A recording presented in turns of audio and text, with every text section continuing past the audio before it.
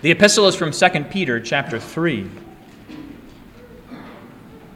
Know this, first of all, that scoffers will come in the last days with scoffing, following their own sinful desires. They will say, "Where is the promise of his coming? For ever since the fathers fell asleep, all things are continuing as they were from the beginning of creation." For they deliberately overlook this fact, that the heavens existed long ago, and the earth was formed out of water, and through water by the word of God, and that by means of these the world that then existed was deluged with water, and perished. But by the same word the heavens and earth that now exist are stored up for fire, being kept until the day of judgment and destruction of the ungodly. But do not overlook this fact, beloved, that with the Lord 1 day is as 1,000 years, and 1,000 years as 1 day. The Lord is not slow to fulfill his promise, as some count slowness, but is patient toward you, not wishing that any should perish, but that all should reach repentance. But the day of the Lord will come like a thief, and then the heavens will pass away with a roar, and the heavenly bodies will be burned up and dissolved, and the earth and the works that are done on it will be exposed. Since all these things are thus to be dissolved, what sort of people ought you to be in lives of holiness and godliness, waiting for and hastening the coming of the day of God, because of which the heavens will be set on fire and dissolved, and the heavenly bodies will melt as they burn? But according to his promise, we are waiting for new heavens and a new earth, in which righteousness dwells. Therefore, beloved, since you are waiting for these, be diligent to be found by him without spot or blemish and at peace. This is the word of the Lord. Thanks be to God. The Holy Gospel according to St. Matthew, the 25th chapter.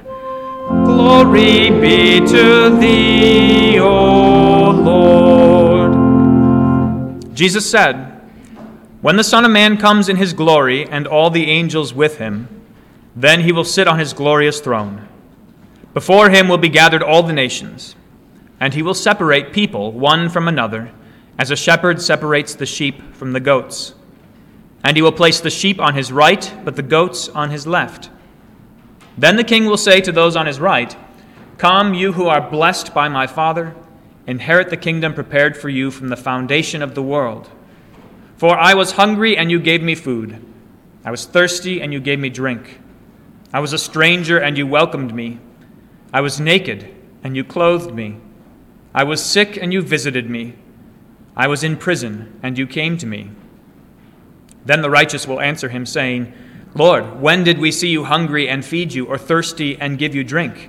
And when did we see you a stranger and welcome you, or naked and clothe you? And when did we see you sick or in prison and visit you?' And the king will answer them, 'Truly I say to you, as you did it to one of the least of these my brothers, you did it to me.' Then he will say to those on his left, 'Depart from me, you cursed, into the eternal fire prepared for the devil and his angels. For I was hungry, and you gave me no food. I was thirsty, and you gave me no drink. I was a stranger, and you did not welcome me. Naked, and you did not clothe me. Sick and in prison, and you did not visit me.' Then they also will answer, saying, 'Lord, when did we see you hungry or thirsty or a stranger or naked or sick or in prison and did not minister to you?' Then he will answer them, saying, 'Truly I say to you, as you did not do it to one of the least of these, you did not do it to me. And these will go away into eternal punishment, but the righteous into eternal life.' This is the gospel of the Lord. Praise be to thee, O Christ." We don't have too many of those folks around these parts, at least, who stand on a street corner with a sign in their hands saying, "The end is near." You don't see that. Maybe you do. I don't see that around here. But if you go into the city, you might see that. Back in Chicago, there was a van that drove around regularly with paint all over its sides. "The end is near," Bible verses plastered everywhere, and a loudspeaker on top of it that would broadcast something. I never paid attention because, of course, when you see something like that, when you see someone standing holding a sign saying the end is near, how do you usually react? You think they're out of their mind. They're crazy. You scoff.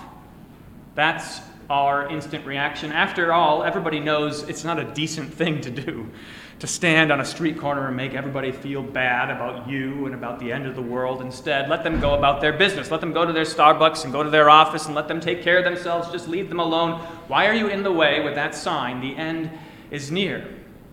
We are prone to scoff. And St. Peter says that that is what scoffers do.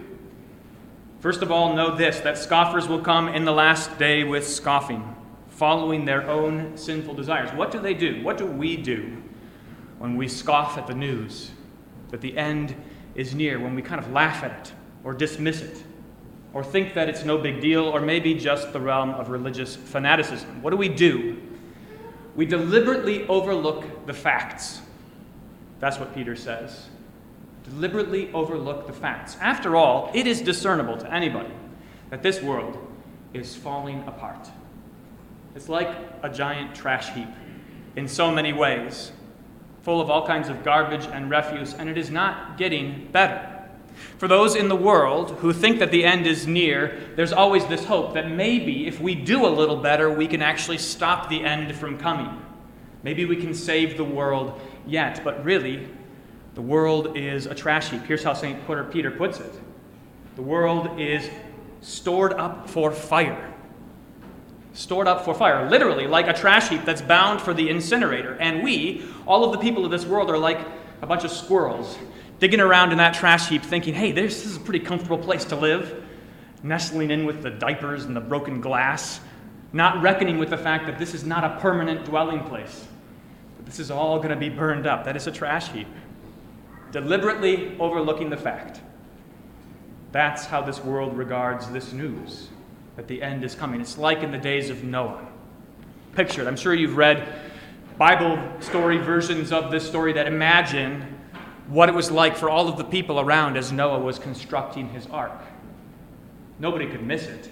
It was a monument, bigger than this church building. It was enormous. And there was no rain. There was no flood. Sure, Noah could say, the Lord has said he will send a flood, but we've never seen that before. There's never been a flood to wash away every living thing on the earth before, and what are you going to do? You're going to build an ark to save you from such a flood? You're out of your mind, they would have said about Noah. And so, they ate and they drank, and they were marrying and giving in marriage, and then the heavens broke loose, and the floodgates were opened, and they were all washed away. Deliberately overlooking the fact that their wickedness, every one of them doing what is right in his own eyes, their wickedness warrants judgment. Really, you don't even have to look at the world around you to know that the end is near. Just look in your own heart. You know what sin deserves. You know what the wages are for sin. It is death. The judgment is at hand. If that doesn't make you tremble, then perhaps you are senseless. Perhaps you have not been listening. It should make you tremble. The end is near, and we deserve it. We deserve what is coming for this world because of our sinful desires. That's what St. Peter says is the reason why the scoffers of this world deliberately overlook this fact. It's because of their own sinful desires. After all, sin seems pleasant for a time. For all of the alarm about the world and its fate and its state, people continue to do whatever it is they desire. That really is the theme of our world. Follow your heart. I was just reading about that song that Frank Sinatra sang and made famous from 1968. That's the first time he sang it. My Way. You know that song. Do you know that this is one of the most popular songs at funerals? For a long time, it has been one of the most popular songs at funerals. Listen to the first verse. I wrote it down because it's stunning. Frank Sinatra, a prophet of the end, he says, "And now the end is near. And so I face the final curtain. My friends, I'll say it clear. I'll state my case of which I'm certain. I have lived a life that's full. I've traveled each and every highway. But much more than this, I did it my way." What a confession that is. Of course, it's not a confession of sin. It's not a confession that leads to repentance. Instead, it is a confession of pride. I did it my way. That's how the world lives. That's why the world scoffs. To Frank Sinatra's credit, I read that his daughter said sometime after he died that he hated that song. It was stuck to him like gum to his shoe because, listen to this, he recognized that it was self-absorbed and self-indulgent, and yet he couldn't get away from it because it's what everybody wanted to hear. After all, if that's how Frank Sinatra lives, then maybe that's how I can live as well. But he knew, even if he didn't know the solution, he knew that that's no way to live. Just following the desires of your hearts. That is what brings the end. That's where the end comes from. And that's why the scoffers overlook this fact, that the last days are here. So heed this warning. Watch out. Watch out lest in your hearts there be this scoffing spirit. God says that the time is drawing near. In fact, the time is closer now than it ever has been. It's been near since Jesus came. The end is at hand. The kingdom of God is at hand. And so let us repent and believe. Watch out. Here are 3 ways that this scoffing spirit shows up in our lives. And the first is very simple. It's when we choose sin over righteousness. When we act like little children who think that mom and dad aren't watching. When we act like those who don't imagine that God can see everything that they're doing. Repent. Repent of your sin, for the Lord sees it all. And you heard in the hymn, the book will be opened on the last day, and every last thing that you've done will be exposed to light. And so, turn away from sin. Do not think, I have time for just a bit more. The time for repentance is now. The day of salvation is at hand. When we choose sin, we let that scoffing spirit take root in our hearts. And we lie to ourselves, saying, God will never judge me. Surely there's not punishment coming for my sin. It's never happened before. You hear it. The same thing the world says about God's judgment. It's never happened before. Why should it happen now? Here's another way that we join in that scoffing. It's when we worry, as though God has not promised to take care of us, as though God has not promised a kingdom for us. Listen again to what Jesus says, what the Son of Man and the King says to the sheep. Come, you who are blessed by my Father, inherit the kingdom prepared for you from the foundation of the world.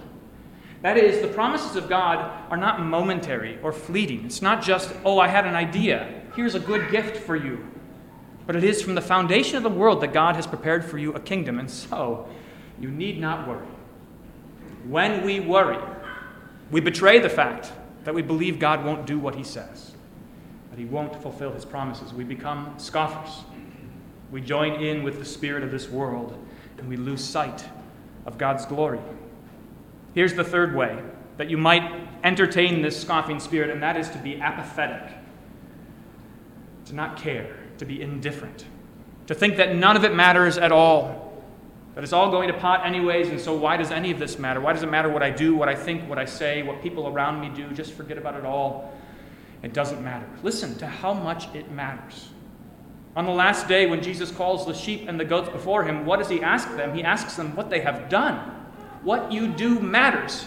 And while the evil deeds of the goats follow them into judgment, look at how the righteous deeds of the sheep follow them into heaven. Right now, in faith, when you do good works according to God's law, according to the love that he has given to you, those are deeds which follow you into eternity. It all matters. In fact, it matters so much more than anyone could ever imagine. It matters, and so live now as though the end is coming. And so you want to bring treasures with you into heaven. Not treasures that moth and rust can destroy and that thieves can break in and steal, but treasures that do not fade away. The love of God shown to your neighbors, to your friends and your family, to strangers, to people who need it above all else. Do not be apathetic. Watch out. Watch out lest there be in you this unbelieving and scoffing spirit. The end is at hand. Now, St. Peter asks a question, and he kind of drills in for some more detail. He says, what sort of people ought you to be in lives of holiness and godliness while you wait for the hastening and the coming of the day of God? What kind of people should you be? How should you live your life? Pay attention again to how Jesus regards the sheep and the goats. He asks them about what they have done. But note specifically that he asks them about what they have done for him. what they have done to him. The judgment, in a very real sense, is based on how you treat Jesus. Now, you are all good Lutherans, and you know that you are saved by grace alone through faith alone, and this is not of yourself, but it is the gift of God, lest anyone should boast. But that is what faith does. It receives Jesus. It hears his words and believes. And that is the basis of the judgment. Have you received Jesus? When Jesus came to you, did you turn him away, or did you say, "Yes, Lord, let it be to me according to your word"? When he came to you as your Savior and rescuer and said, "I want to forgive your sins, I want to take them all away from you and cast them as far as the east is from the west into the deepest parts of the sea," did you say, "No, I'd rather hold on to them. I'd rather have them on my own. I'd rather deal with them myself"? Or did you let him raise you from the dead, bring you out of the grave and into his kingdom? When he came to you as his King and his Lord, did you reject him? Skeptical, thinking maybe he isn't a good king, maybe he isn't a good Lord, maybe his commands aren't righteous, maybe he means to do me evil? Or did you say, "Yes, Lord, whatever you say. Yes, Lord, you are my gracious King"? Did you bow down and worship? Or did you stand off at a distance and watch him go by? Or worse, like the crowds, would you have yelled, "Crucify him"? Now, before you think to yourself, this is easy peasy. If Jesus shows up, I know what I'm going to do. That guy, I'm going to recognize him right away, and I'm going to bow down, and I'm going to hug him, and I'm going to say, "Thank you, Jesus, for everything you've done for me." Before you think how easy that may be, remember how Jesus comes to you. First of all, he comes to you in the cross, a sight at which every one of his disciples fled, a sight at which even his closest disciple, Peter, denied Jesus. Before you think this is easy peasy, before you think that you've got this in the bag, because if Jesus shows up, you're definitely going to welcome him, pay attention to how he comes to you. When Jesus says, "Whatever you have done to the least of these my brothers, you have done to me," he's talking, first of all, about his apostles, the people that he sent to preach the good news to the nations. It's like when he sent out 72 disciples to go from one town to the next. And when they went into a town, if they knocked on a door and the people there received them, Jesus says, if they receive you, they are receiving me. But if they reject you, if there's no peace found there, Jesus instructs the disciples to brush the dust off their feet, to leave them behind and say, "Even the dust on our feet we leave behind in judgment against you." For those towns in Galilee, what mattered was not Jesus showing up face to face and whether or not they received him, although they would not have done that. What mattered was whether they received his apostles, the messengers of his good news. This is how Jesus comes to us. He doesn't come to us looking like that, someone you would love to embrace. But he comes to us in suffering, in loss, and in grief, and through people, through ministers of the gospel who are frail and weak and sinful just as you are. He comes to us in ways that we would never expect. This is why it always makes my stomach turn when I hear things about other pastors, when I hear bad reports about other pastors. Pastors are weak and frail and sinful just like everybody else. We make mistakes. We don't do the things the way we should. We are imprudent. We are sinful and prideful just like everyone else. And yet, pastors are the called servants of Christ to minister the gospel. Don't let yourself be found speaking ill of another pastor, or of me for that matter, but don't let yourself be found speaking ill of another pastor. At least don't tell me. They're God's called servants. They're the ones we should receive with graciousness, with love, with charity, because they have been called to bring us the good news. And Jesus says, "Whoever receives them receives me." If you want to get to Jesus, this is the thing that's so hard about this lesson. If you want to get to Jesus, you don't get to go directly to him. You don't go straight to go you go straight to go and collect $200. That's not how it goes. Instead, you go through his means. Obviously through the means of grace, through his word and through his sacraments. But also, look at this, through the hungry and thirsty, through the strangers and naked, through the sick and the prisoners. Those are the ones we're called to love, and in loving them, it is Jesus that we love. In receiving them, it is Jesus that we receive. Do it for Jesus' sake. Let the Holy Spirit open your eyes to see all around you how Christ is coming to you.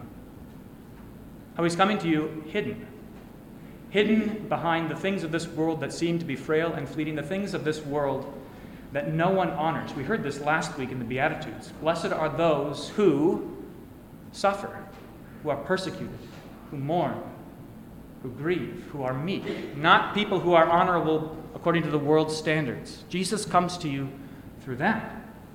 And so receive them. Receive them like Rahab received the spies coming to Jericho. She knew who the Lord was.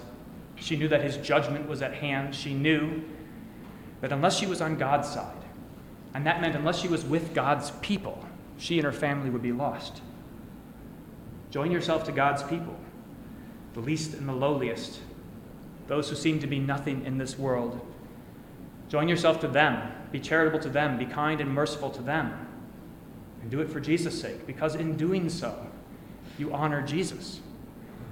And Jesus looks forward to, on the last day, honoring you. Now, this is the amazing thing about the last day. You've heard it now. You know what you should do. You know that it is the weak and the lowly, the sick and the strange, the naked and the prisoners. It is the frail and weak ministers of the gospel. It is the trivial means of grace, God's word and his sacraments, some bread and wine, some water. It is all of those things that God comes to us through. So you know that you should receive those things. And yet, look at the surprise of the sheep on the last day. Jesus says to them, you welcomed me. You fed me, you clothed me, you cared for me, you visited me, you showed me mercy, you showed me kindness. And they say, Lord, we never saw you. Where were you? They were surprised. And that surprise can only come from genuineness of faith, from love which flows from faith, from the gift of God. Do not try to love others as though you're racking up points, as though you're trying to gain credit. Don't listen to God's word as though you're somehow stacking up merit that you can bring before God's throne. Instead, listen and believe because God loves you. Serve your neighbors because God loves you. Be merciful and kind and charitable because God loves you, because he has loved you first. That's the starting place. If you want to get this right, if you want to be a Christian, if you want to love God and inherit the kingdom of heaven, start with this. God has loved you. He came to you while you were weak and lowly, while you were an enemy of God, while you were doing everything that was right in your own eyes, while you were scoffing and standing at a distance and wanted nothing to do with him. He came to you and he paid all of your debts, forgave all of your sins, so that, look at this, on the last day when that book is opened, all of your sins have been credited to Jesus. That book is going to be open and you're going to see a bunch of things that you did and Jesus' name is attached to them. He's been merciful to you, having wiped away your debt. As far as God's concerned, you are the most righteous and blameless person there ever was. Let that be your starting place. And let that be what liberates you, what frees you to live as though the end is at hand and as though all of those around you in need deserve your mercy. You have been given so much, so give freely. You have been given so much, so be generous and kind and charitable. You've been given so much, so praise God. Praise God, your Creator, your King, and give him glory now and always. Amen.